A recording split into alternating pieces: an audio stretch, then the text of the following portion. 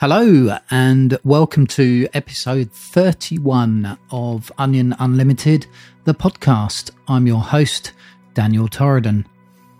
I'm thinking about how I exited Jehovah's Witnesses and just how messy it was and painful, not just for me, but for other people I loved, people I cared about. The cold, hard fact is that I cheated on my wife and got disfellowshipped for immorality. Then there was the fallout from that, being kicked out of my home by my wife, being homeless for a while, the inevitable shunning by family and friends, divorce, and something I never expected, parental alienation. All of this happening in a very short period of time resulted in a huge amount of trauma, depression, anxiety, and several attempts at suicide. Like I say, it was messy.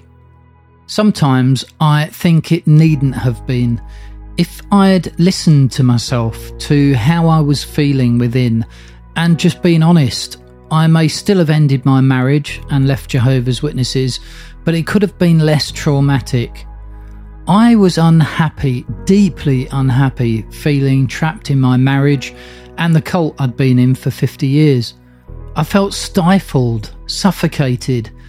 I was never going to be able to express or experience true love in my marriage, and I was never going to be able to find my true spiritual potential within Jehovah's Witnesses. The only way I was going to be able to do either of those things would be to leave my marriage and the religion. But that felt selfish, so I stayed for years, for decades, feeling unhappy and unfulfilled. But then a person came into my life, someone I was willing to give everything up for. I was willing to leave my marriage and my religion to be with this person.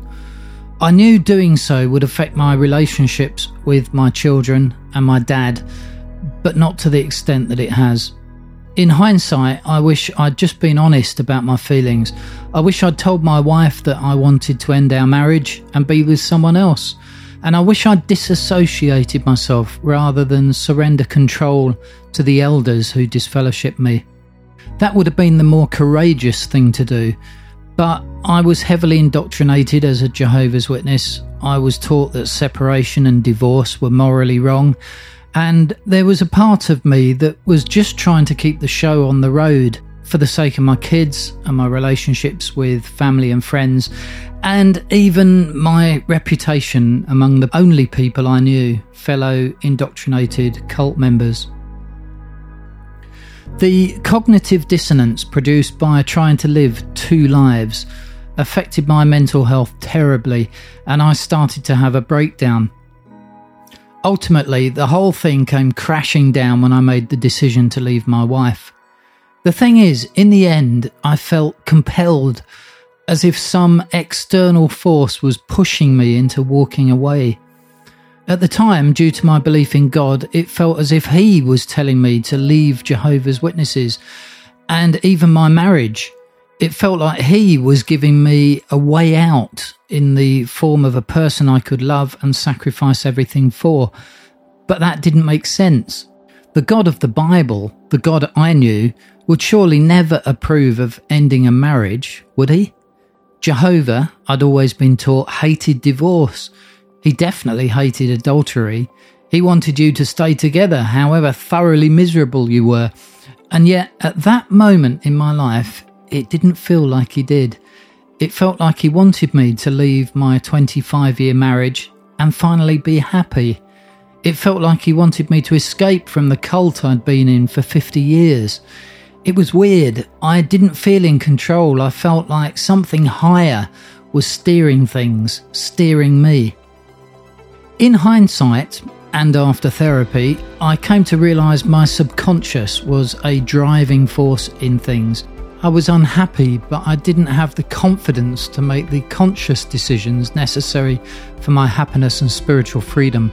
I was locked into a life of appeasing other people, of appeasing a religious organisation's standards of right and wrong. Ultimately, my subconscious took control and I made decisions I didn't feel I was consciously making. And on the other side of those decisions was a landscape of desolation. I would have never chosen that consciously. I found myself with no one in my life, shunned, outcast, thanks to Jehovah's Witnesses' disfellowshipping policy. Yet somehow it felt like I was in the place I should be, and I never felt abandoned by God. Within a very short period of time, I found myself somewhere to live. I was able to reconnect with old friends, ones who had left Jehovah's Witnesses, ones who were very supportive of me in the early days of my exit from the cult, and still are. Some helped me initially with food and money for rent.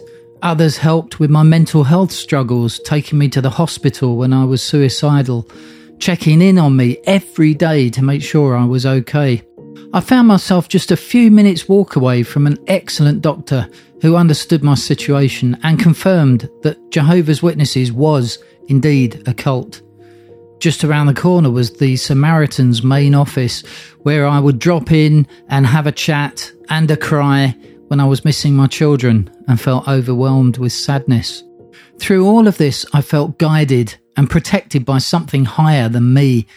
In time, I came to think of this guiding force not so much as God, but as my true higher self, as universal source consciousness, the true I am, underpinning all reality and creating my world.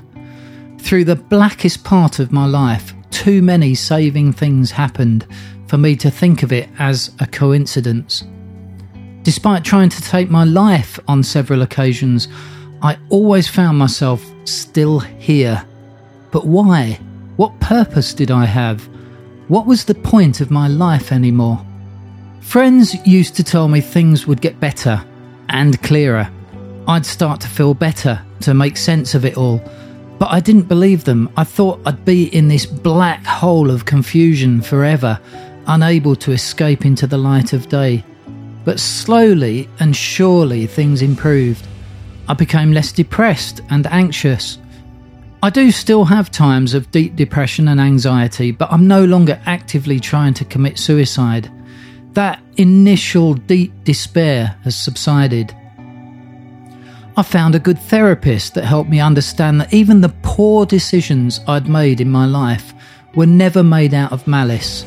I was just unhappy. I was looking for a way to end the sadness, but I was trapped in a cult. Being in a cult affects everything. What you think, what you say, what you do, the decisions you make. It prevents open, honest conversation. It makes you feel like you must keep up appearances. It compromises your honesty and integrity, resulting in either no decision, a kind of stagnant stalemate situation, or implosion when subconsciously you finally make the decision necessary to break free from the unhappy, soul-destroying world you find yourself in. Of course, the other side of that decision is a blackness so dark and deep that you wonder if you made the right decision. At first, I felt I needed to go back to my marriage, back to the cult. I felt that was the only way I would ever find happiness in my life again. A kind of happiness in familiarity. But I knew from experience that wouldn't be the case. And so I felt trapped again, this time in a kind of limbo, somewhere between in the truth and in the world, but fitting into neither. My friends were promising me a better life lay beyond this empty landscape. But I couldn't see it. How could I ever be happy again when my children didn't want me in their lives? How could I ever be happy when my own dad chose, to quote him, his faith over my apostasy? How could I even function in a world without the framework I was familiar with? Meetings, field service, the structure that comes from knowing all the answers and being God's only chosen people. How could I ever hope to find love in a world of 8 billion people? 8 billion people who could never understand the life I'd lived. Yet slowly things began to piece together. At first, I spent my days laying on my bed, staring at the ceiling, or at the radiator at the end of my bed. Hours of staring, just waiting to feel tired enough to fall off to sleep again, the only time the pain ended. But then I began to read. First of all, the book by Bonnie Zyman called Shunned, a survival guide. Then I bought myself a Kindle and started to read more books about healing and rebuilding after trauma. Next, I got myself a small television and started to watch movies and listen to Christian music again, things I'd not done for 18 months. Slowly, I made my immediate environment more comfortable. It was just an empty room, but I got myself a sheepskin rug to go next to my bed so that when I got out of bed in the morning, my feet would thank me. Then I got myself a chair to sit in to drink my morning cup of tea, some comfortable cushions and a snuggly blanket. I started to journal my thoughts and feelings. I began to write poetry again. Then I got myself a desk and a keyboard to write music, and finally a microphone to start recording my podcasts. I told my story as honestly as I could, not hiding my mistakes. I told of my abuse, my unhappy marriage, my life of imprisonment as a cult member, my traumatic disfellowshippings, and my final unceremonious exit from Jehovah's Witnesses. I found it unusually cathartic. With every word, I felt like a burden was being lifted from my shoulders. I found my voice and was able to speak up without any repercussions. There were no elders coming around telling me what I could or couldn't say. There were no Jehovah's Witnesses in my life to be upset or offended. They'd all cut me off as if I was dead, as if I no longer existed, so why should I care what they thought? It was just me in a room with a microphone telling my story. And then, one evening, out of the blue, I received a message on Twitter. Someone had seen a tweet where I'd described myself as a creator, a spiritual empath, a thinker, an introvert, and somewhat of a recluse. Their exact words were, "This is like you're in my head."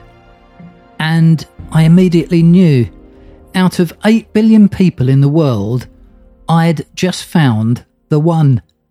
I replied, "Yep." And then I stood in my room, shaking my head, saying out loud, "What the hell just happened?" Suddenly, everything made sense. I was here for a reason. My life wasn't over, it was just beginning. My real life, my authentic life. And at that moment, I knew everything would be okay.